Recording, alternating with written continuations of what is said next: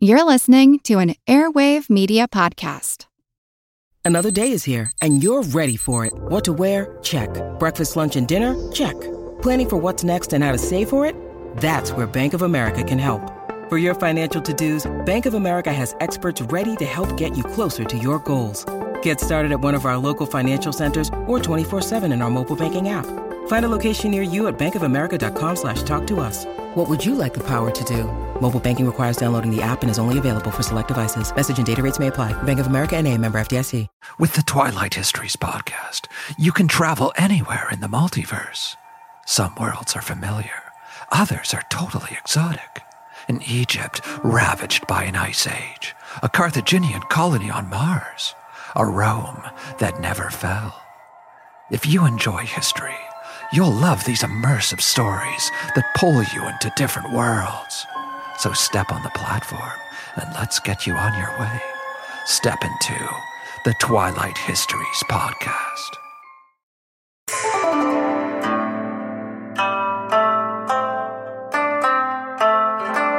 Hello, and welcome to the History of China.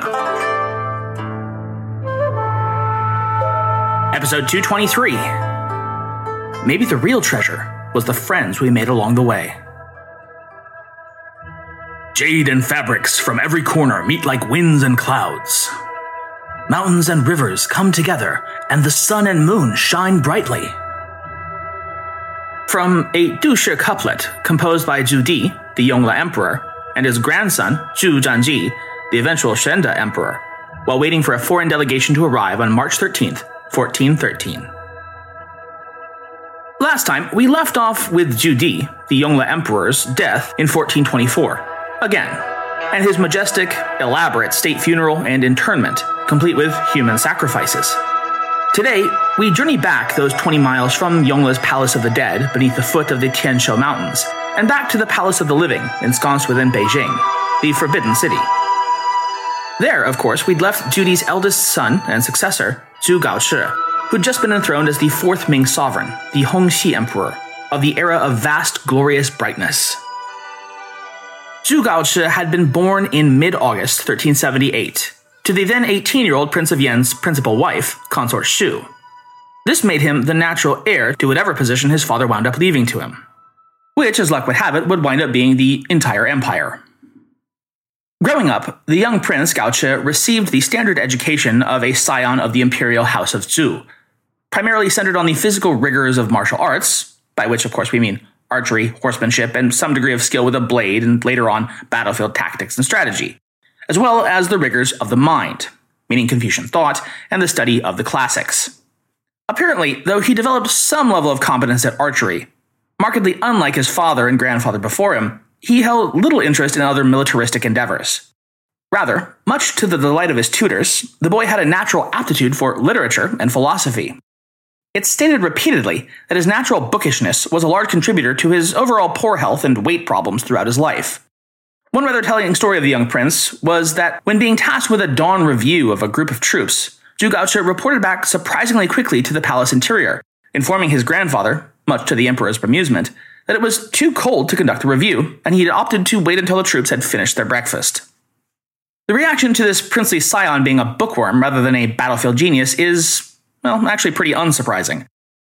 Think back, if you will, to who Zhu Yuanzhang had actually chosen to be his successor. Yeah, that's right, not Zhu Di, the warlord supreme, but instead Zhu Yunwan, the gentle, diplomatic, virtuous bookworm.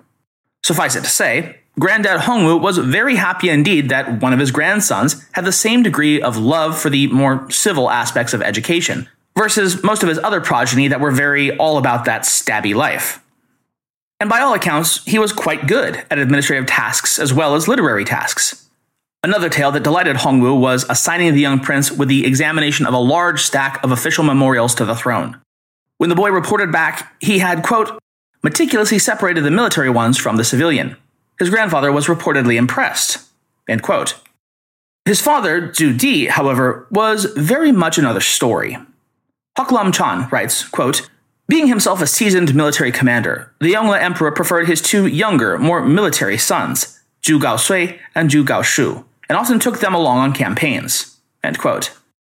Though this seems to have been meant as something of a fatherly snub, it was actually a-okay with Prince Gaoshi, since that just allowed him more time to study his books and listen to the lessons of his Confucian tutors, a far sight better, in his estimation, than the drudgery of hunts, battles, and military tents.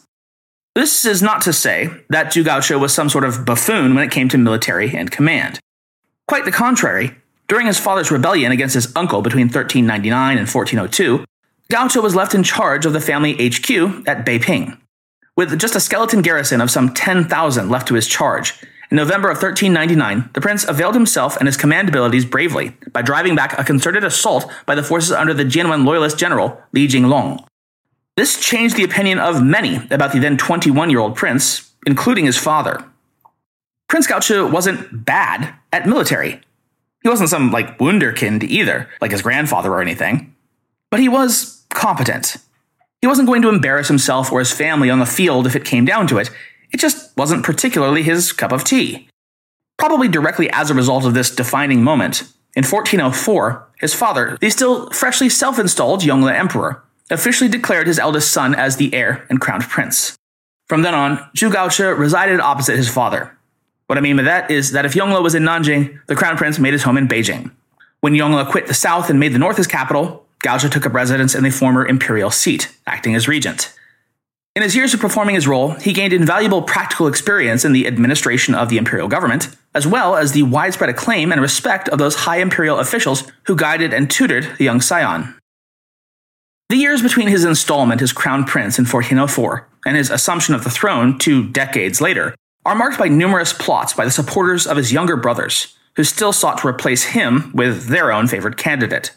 Even so, they're not really worth getting into all that much just yet, because they were, in what might be a history of China first, one and all stopped dead in their tracks, and would even result in one of the little brothers, Zhu Gaoshi, being exiled from the capital by Yongle in 1417.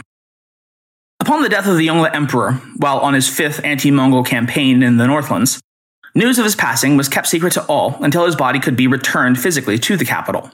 That included the crown prince, who didn't receive word of his father's passing until August 25th, when the imperial emissaries arrived at his quarters in Nanjing bearing the succession documents.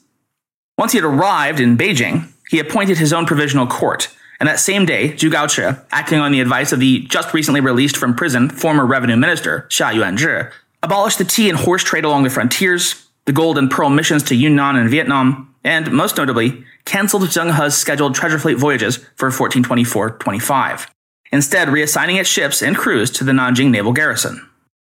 The year that would follow the accession of the Ming's 4th emperor was a veritable whirlwind of reforms and fundamental changes to the way the realm was to be governed going forward. The Hongxi emperor, at 45 years old, had had plenty of time and experience in the affairs of governance by the long apprenticeship under his father, that he had a very solid idea of what worked, what did not, and how he envisioned changing it for the better. And it was going to be a series of policy shifts that, if his father Yongle had known about them, would have almost certainly sent him spinning inside his sealed tomb at the base of the Tianshou Mountains.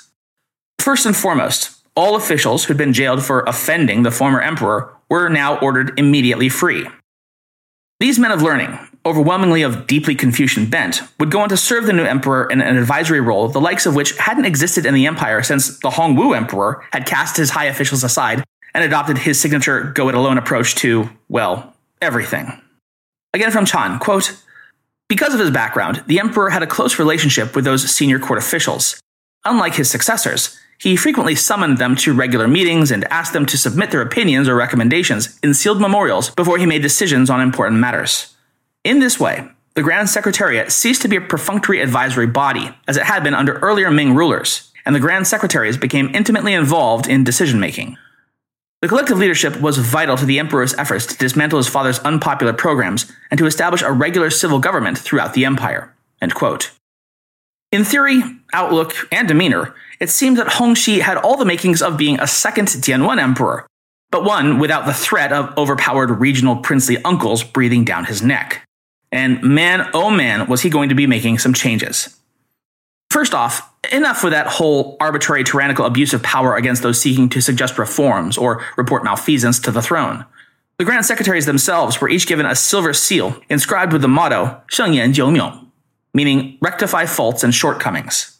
These seals were to be used to submit secret memorials regarding cases of impropriety or misconduct by their peers, or even the imperial family itself, without fear of reprisal.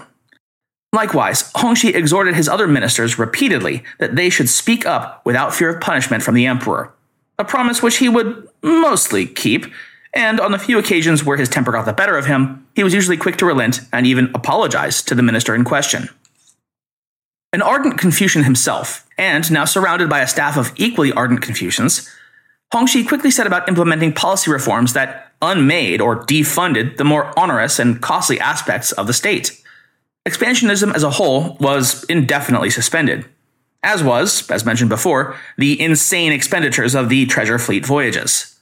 The philosophy undergirding this tremendous policy reversal was laid out in the emperor's very first edict, which read, quote, "All voyages of the treasure ships are to be stopped. All ships moored at Taicang, near the mouth of the Yangtze River, are ordered back to Nanjing, and all goods on the ships are to be turned over to the Department of Internal Affairs and stored. If there are any foreign envoys wishing to return home, they will be provided with a small escort. Those officials who are currently abroad on business are ordered back to the capital immediately, and all those who had been called to go on future voyages are ordered back to their homes. Moreover, the building and repair of all treasure ships is to be stopped immediately. The collection of the hardwood, tie li mu, is to be done as it was in the time of the Hongwu Emperor. Additional harvesting should be stopped. All official procurement for going abroad, with the exception of items already delivered at official depots, and the making of copper coins, buying of musk, raw copper, and raw silk must also be stopped, and all those involved in the purchasing should return to the capital." End quote. It's very much worth asking just how exactly this played into those Confucian principles. And the answer is twofold. First, it fits into the idea of frugality rather than opulent excess being the progenitor of all social good. Fewer state expenses meant less of a tax burden on the populace, which put them on a much better footing to live good and upstanding lives. The second facet of Confucian thought going on here is the idea that the empire, its past, present, and future, lay in the land of China itself and not somewhere beyond the sea. As the land tax ought to be the basis of governmental revenues, rather than relying on the trading of goods from abroad, so too would the empire be more secure within the metaphorical boundaries of the Great Wall, rather than stretching out across open waters to who knew what.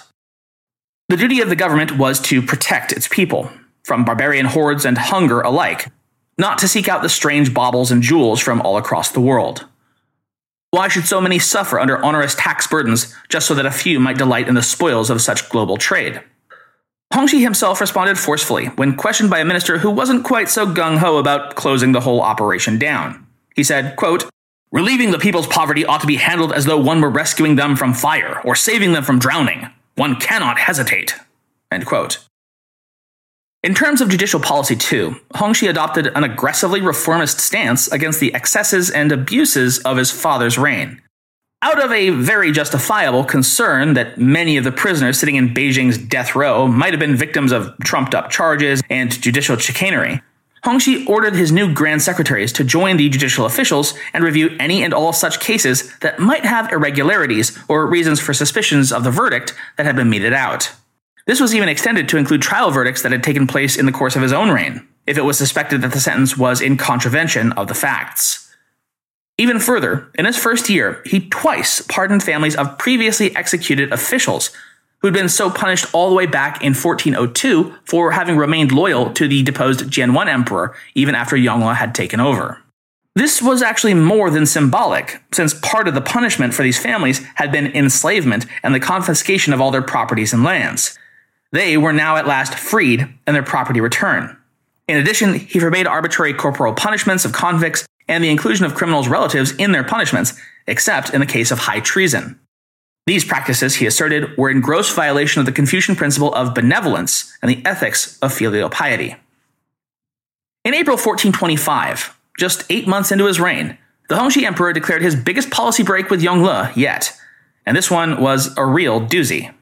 He announced that the Ming capital was to be removed from Beijing and brought back to the south, specifically back to Nanjing.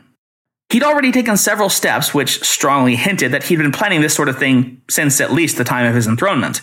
Probably the most notable being to create the position of Grand Defender of Nanjing and then appoint none other than Zheng He as its premier occupant. Zheng took the role with evident delight, as he'd himself long been a resident of Nanjing and had deep ties with its Muslim population, estimated to possibly be more than 100,000 in the 1420s. And he would find its rewards to be vast almost beyond his reckoning. Quote, Zheng He's house was supposed to have 72 rooms and a door so large that the sound of it closing resonated throughout the house. He also owned land around the shipyard and outside the walls of the city, which he gave to his adopted nephew, Zheng Haozhao. The boy could not inherit Zheng's rank, but with the land, he and his descendants had a means of providing for themselves. End quote. Much as his father had been a northerner through and through, Zhu Gaoche was at his heart a southerner. He did not like Beijing, and he seemed to scarcely need the urgings of his advisors, which they were sure to offer regardless, that the northern frontier and its military adventures against the Mongols were nothing more than costly wastes of time. As he had been something of Yongle's regential mirror image, and the former emperor had spent virtually the whole of his last decade in the north, Zhu Gaoche had grown very comfortable in the south. There was also, of course, the question of cost. Beijing had already cost the empire an astronomical amount to construct, and required yet more year after year in order to maintain, and lest we forget, in the case of a goodly portion of the Forbidden City, eventually rebuild entirely after that terrible lightning storm of 421. As such, on April 16th, Hongxi officially declared that all government offices in Beijing were henceforth xingcai, that is, temporary. 2 weeks later, he sent his heir, the young crown prince Zhu Jianji, in order to pay homage to the tomb of the dynastic founder, and then remain there in charge. The message could not have been more clear. The emperor was preparing to move himself and his entire court back down to the south for good. As such, the stage was set for a sweeping reset of nearly the whole Ming imperial apparatus. Here was the emperor, in form and function, that Hongwu had always wanted to succeed his own reign in the first place. A man of learning, principle, and virtue, humble, thoughtful, and truly caring about the welfare of his people, rather than his own aggrandizement. It was truly going to be an era of great renewal, a golden age for all of China. And then, just 3 weeks later, on May 29th, the Hongxi emperor dropped dead at the age of 46, after just 8 months on the throne. How could this have happened? As usual, little is known for certain. As with any high-profile death so young, the emperor's sudden passing led to some speculation of assassination via poison. Yet the reports we have from the time, by those who inspected the emperor's body prior to his funeral, suggest otherwise.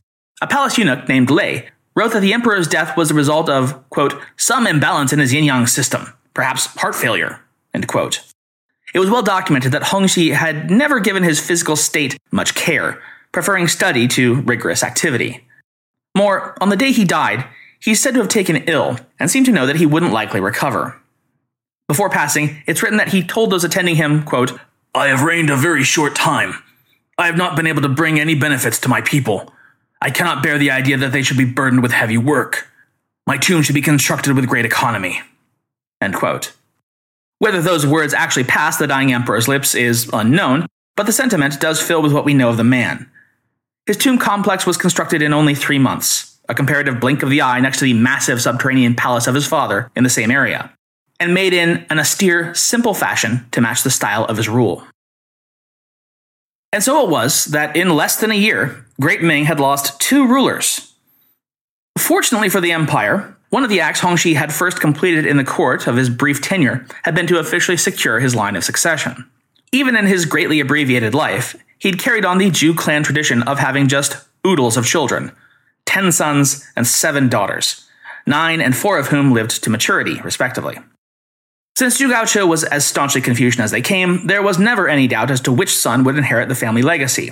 There could be only one choice, the eldest, Zhu Jianji, who at 25 had become the crown prince, and then just a month after his 26th birthday would be enthroned as the 5th emperor of Ming, presiding over the Xuande era, meaning the era of propagating virtue. Zhu Jianji had, like his father with Hongwu, been a particular favorite of his own grandfather, Yongle. From an early age, about 15 or so, the young prince had accompanied his imperial grandfather on his northern expeditions to both inspect the rising skyline of Beijing as it was built, and also to hunt down those ever-pesky Mongol rebels. As a result, markedly unlike his father, Jianji acquired Zhu Di's great love of riding and hunting, and a lifelong fondness for the stark, harsh beauty of the northern steppes, and a physical vigor and robustness that his father terminally lacked. We are not, however, about to swing into the mid to late Yuan dynasty seesawing pattern of successional extremes. Because even though Zhu Jiangji came to appreciate much of his grandfather's pleasures and aesthetics, he was in many other ways still very much his father's son. Like the Hongxi emperor, the new Xuande emperor was staunchly Confucian and trusted his Confucian advisors, whereas Yongle had always much preferred and trusted his staunchly loyal eunuch corps. So too was Xuande like Hongxi in that he was, in spite of his appreciation of the manly and martial arts, also very much a man of letters and learning, a great patron of the arts, and his reign would come to be distinguished for its political and cultural achievements. When you need mealtime inspiration, it's worth shopping Kroger, where you'll find over 30,000 mouth-watering choices that excite your inner foodie. And no matter what tasty choice you make, you'll enjoy our everyday low prices, plus extra ways to save, like digital coupons worth over $600 each week. You can also save up to $1 off per gallon at the pump with fuel points. More savings and more inspiring flavors make shopping Kroger worth it every time. Kroger, fresh for everyone. Fuel restrictions apply. Though as heir apparent, Jiangji had been sent to Nanjing to prepare for the imminent removal of the imperial capital back to the south, when his father's health declined in late May, he was immediately summoned back to the north. He arrived to find that his father was already dead, and he was to be coronated as soon as the month of official mourning was completed. As such, he would quickly take the throne at Beijing, which was much to his preference, as it would turn out. Quickly after his enthronement, he officially abandoned his father's plan of abandoning the northern capital, and instead declared that it would remain his, and the empire's, seat of power. Though he shared Judi's love of the north, and his concern over the affairs and raids of the Mongols across the frontier, as emperor, Jiangji would chart a course much more in keeping with his conservative Confucian father than his expansionistic, warlike grandfather. On the advice of his like-minded officials and secretaries, he would finally bring an end to Ming China's 20-year-long boondoggle in Vietnam, more or less by agreeing to simply stop fighting. The Xuande government at last recognized the rebel leader, Lei Loi, as the de facto administrator of Annam, and shortly thereafter, upon the rebel lord's death, formally recognized Lei Loi's son as the king of Annam, and then walked away. Quote, "The withdrawal from Annam grew out of a realistic assessment of the national interest in the face of a policy that had proved disastrous. The Ming government had suffered both military and diplomatic humiliation at the hands of a much smaller neighbor. To the Chinese, wounded national pride was offset by the removal of the serious financial and military burden these feudal operations had imposed on the empire." End quote. A lesson in the folly of believing in the sunk cost fallacy, or throwing good money after bad, in vain pursuit of saving face, in a foreign conflict with no clear objective, endpoint, or victory condition. You really can just decide that it was a bad decision in the first place, cut your losses, and walk away. A lesson that no one would ever forget, or repeat such a farcical, tragic mistake ever, anywhere, forever. This is not to say that the new emperor's proclivity to live and let live didn't sometimes go a bit too far. Sometimes so far that even his most Confucianist of advisors would find themselves pulling their hair out and nearly shouting, "Sire, I can't believe I'm the one saying this, but now is the time to act." This would come in the form of that most Ming of crises. That's right, a good old-fashioned princely rebellion led by an angry, disaffected uncle. The uncle in question here was none other than the Prince of Han, Zhu Gaoshu. In many, and I mean like weirdly many, respects, this whole affair had all the hallmarks of the last uncle rebellion, that is, Zhu Di against his brother, the Jianwen emperor, 2 decades before. So the Prince of Han was the second son of the Yongle emperor, and actually greatly favored over his eldest brother as he shared his father's sensibilities and aptitude for martial prowess and military success, while the heir, as we've said, wasn't at all about that life. Much like Zhu Di before him, Prince Gaoshu was bitterly disappointed when his father's favor wasn't enough to suspend the line of succession in his favor, and so would spend the rest of his life carrying a chip on his shoulder the size of Mount Penglai. The Prince of Han took it so far that he repeatedly disobeyed his father's instructions, especially regarding paying correct homage to his elder brother and eventual sovereign. And he repeatedly organized schemes and plots to oust his brother from the line of succession and take it for himself, all of which failed, and were eventually, inevitably, found out by the relevant authorities. As a result, in 1417, Yongle's patience with his wayward son finally snapped, and he wrathfully banished him to a tiny fiefdom in the hinterlands of Shandong. Upon the death of Yongle in 1424 and the accession of the Hongxi emperor, the Prince of Han was one of the many granted clemency by the new sovereign, who sought to essentially hug it out with all his father's imprisoned or banished vassals, which certainly included his little brother. We can surmise that the filial feelings were in no way reciprocated by Zhu Gaoshu, though the swift demise of his eldest brother less than a year later precluded any overt action against the throne just yet.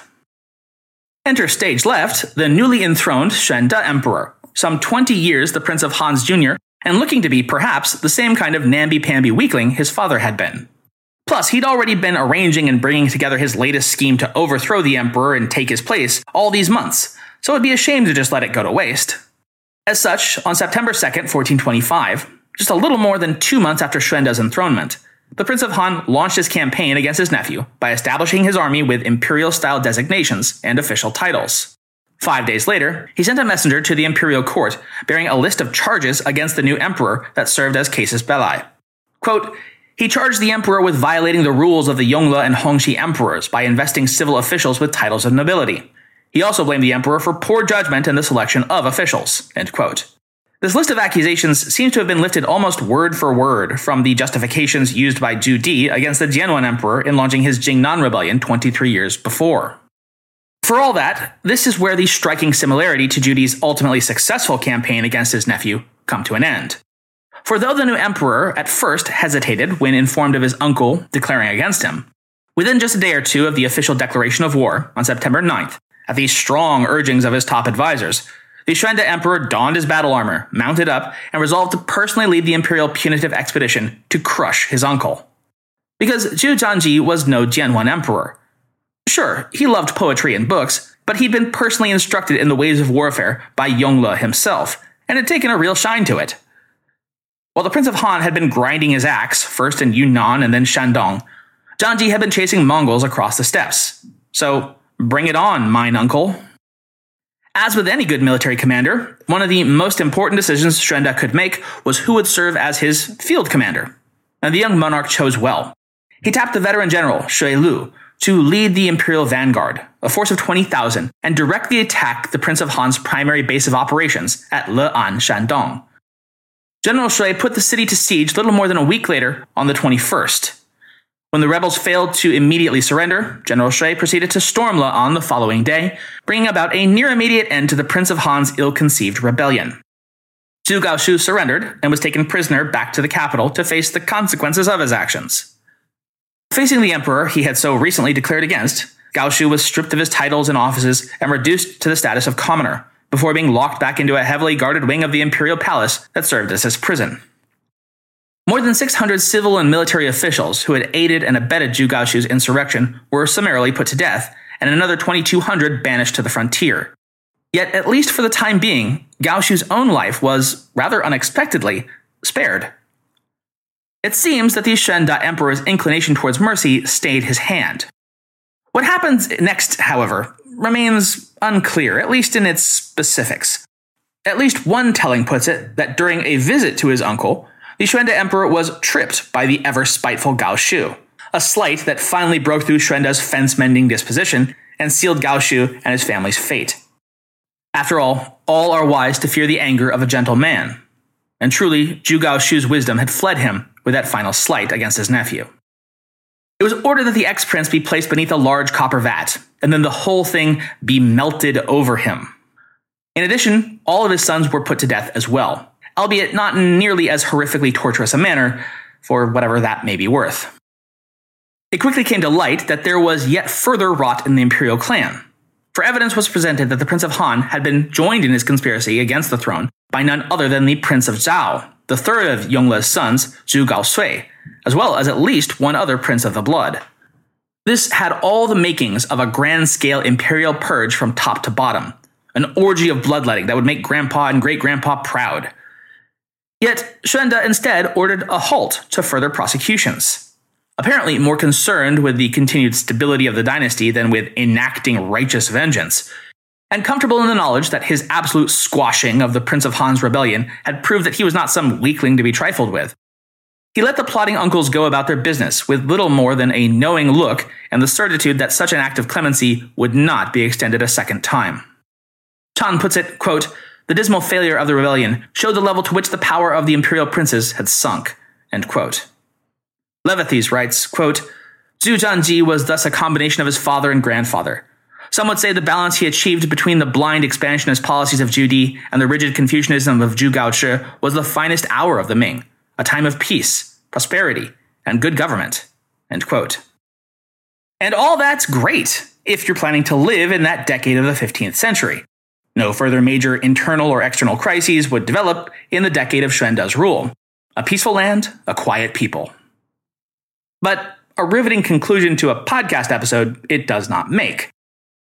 Fortunately for us, we're in luck because all those renewed good times would mean that there was to be the imperial will to roll out the treasure fleet for one last glorious trip beyond the sunset.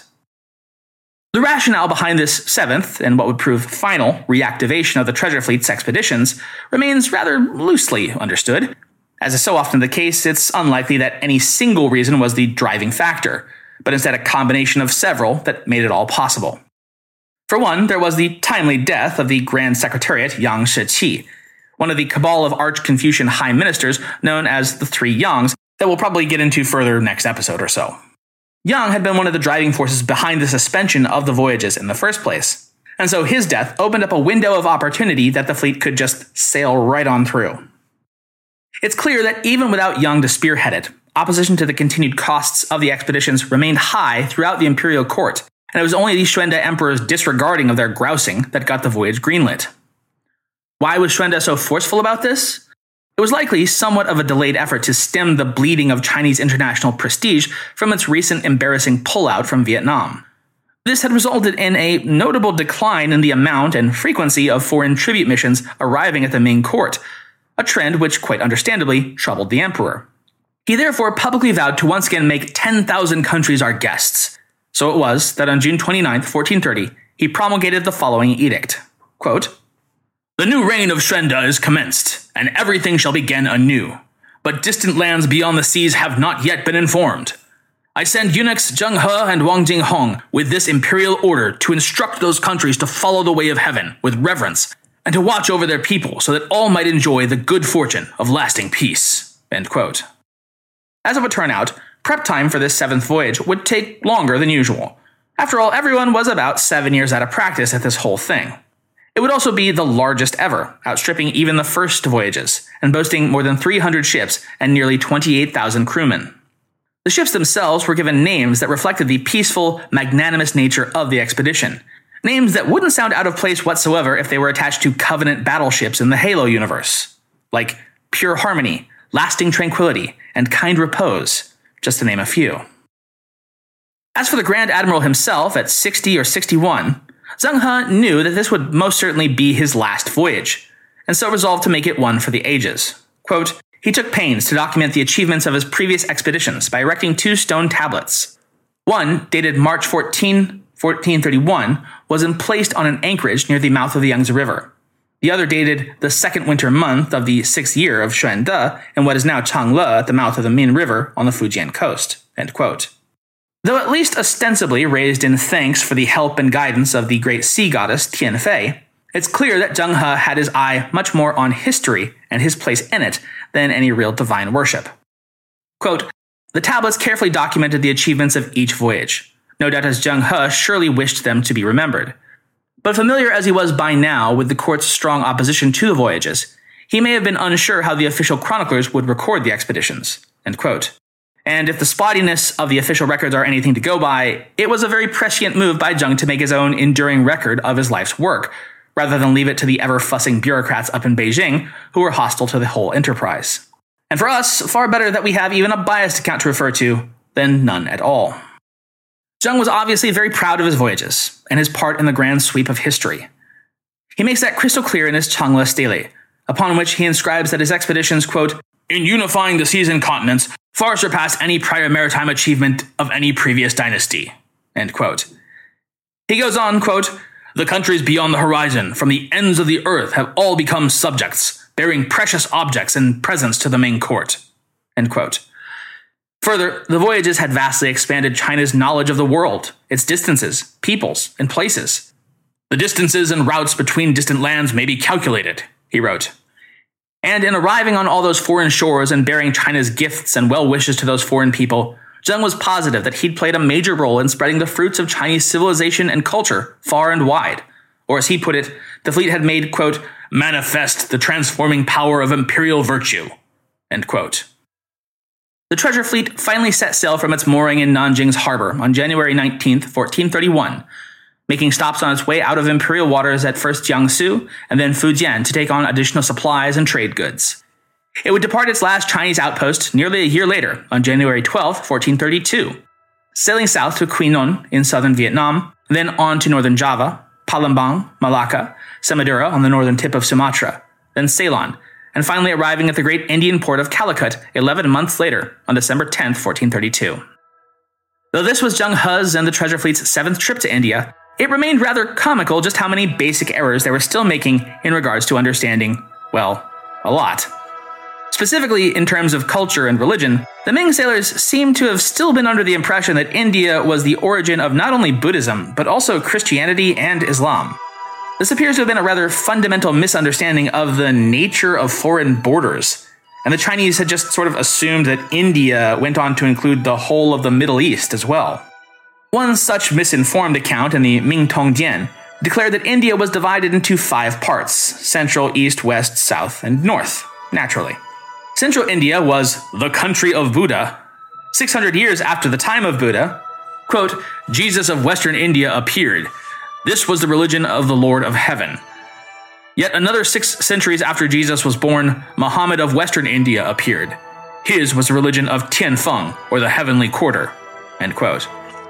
As we've noted before in such accountings, it's the sort of journal entry that kind of gets the broad strokes sort of right, but it's like looking through a carnival mirror or the mutant phrase that comes out at the very end of a long game of telephone. What's this place? It's all India? Yeah, sure, why not? Anyways, having arrived at Calicut, Zheng divided the fleet. The eunuch lieutenant, Hong Bao, would take the largest portion of the force and sail on to Hormuz and other Arabian city-states before heading over to the Swahili coast of Africa once more. Arriving at Hormuz, the Chinese fleet was dismayed to be informed that they were being turned away on account of local political instability in the region, making it unsafe. Instead, they made for the Egyptian-held port of Jeddah. There, they were welcomed by orders of the Sultan of Cairo, and traded for many herbal medicines and curatives, including frankincense, aloe, myrrh, benzoin, storax, and mamordica seeds.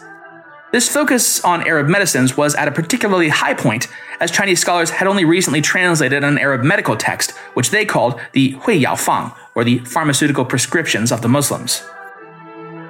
As for Zheng He himself, though he surely would have dearly wished to visit such places as Mecca and Medina, both of which were stops on the journey of Hong Bao's voyage, and thereby completed the religious imperative of the pilgrimage to Islam's holiest sites, as his father and grandfather had each done, it seems that his advanced age and commensurate failing health halted his progress at Calicut. There he would remain, waiting for his fleet to return, and eventually return it would.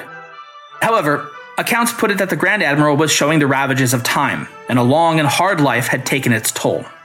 At some point during the voyage home, he took ill and died. A life at sea ended at sea. According to Muslim tradition, his body would have been ceremonially washed and cleansed, and then wrapped in white cloth. Then, positioning his head towards Mecca, the Muslim sailors would have together chanted 3 times, Allah is great, before committing his body to the waters to which he had devoted his life. His shoes and a braid of his hair, at his request, were thought to have been brought back to Nanjing and buried near Buddhist caves outside the city. So it was that in July of 1433, the Ming treasure fleet, minus its admiral, returned to the mouth of the Yangtze to great acclaim, albeit somewhat tempered by the loss of its greatest commander. The Xuande Emperor bestowed the sailors of the fleet with vestments of honor and paper money for their heroic journey. Once again, the Ming court hosted ambassadors from across the known world who paid great tribute to the might and majesty of imperial China, complete with the by now expected parade of exotic animals from abroad, Arabian horses, elephants, and of course, yet another long-necked, spotted, and gracefully gentle qilin that stayed curiously silent but munched contentedly on leaves by the ton with its bizarrely long black tongue. As before, officials memorialized the throne, begging that the emperor take this gift of an auspicious beast as a sign from heaven of his righteous rule, and hold an official celebration. But again, as before, and taking a page from his grandfather's playbook, Xuande demurred. Quote, I do not care for foreign things. I accept them because they come from afar, and show the sincerity of distant peoples. but we should not celebrate this." End quote. One wonders if the still looming burned-out ruins of the palace complex might have played into that decision at all. That autumn, 4 more ambassadorial missions arrived from the South Seas, each bearing with them yet more exotic and auspicious beasts for the imperial menagerie. Late in the year as it was, Shrenda invited them to overwinter at the capital and gifted them all heavy winter clothes.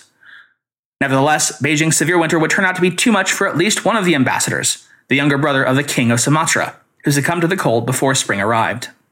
He was buried with all due honors, and a representative was dispatched to the king to personally express the court's sympathy for the tragic loss. As luck would have it, though, the emissary, a eunuch named Wang Jinghong, would encounter some sort of fateful difficulty off the coast of Java, resulting in the sinking of a ship with the loss of all hands, having never delivered the emperor's regrets. The following year, 1435, would bring even further tragedy when, after a brief bout of illness, the Shuanda emperor himself died at age 36, after just a decade on the throne. Though none could know it at the time, this unexpected loss would sound the final death knell for China's overseas adventures as well. When his own father had died, Shuanda had at least been a grown man of 25, able to take up the reins of state himself. On his own deathbed a decade later, Shuanda had no choice of heir except his own eldest of 2 sons, a boy of just 8 named Zhu Qizhen. And so next time, it will be little Zhu Qizhen who would be enthroned in early February as the Zhengtong emperor. But like any child monarch, he would reign, but not rule. A regency would be put in place, and one controlled by those Confucian ministers who had long detested the expansionist and prohibitively expensive voyages. And together, they'll make sure that the flame of the treasure fleet voyages would be snuffed out forever. Thanks for listening.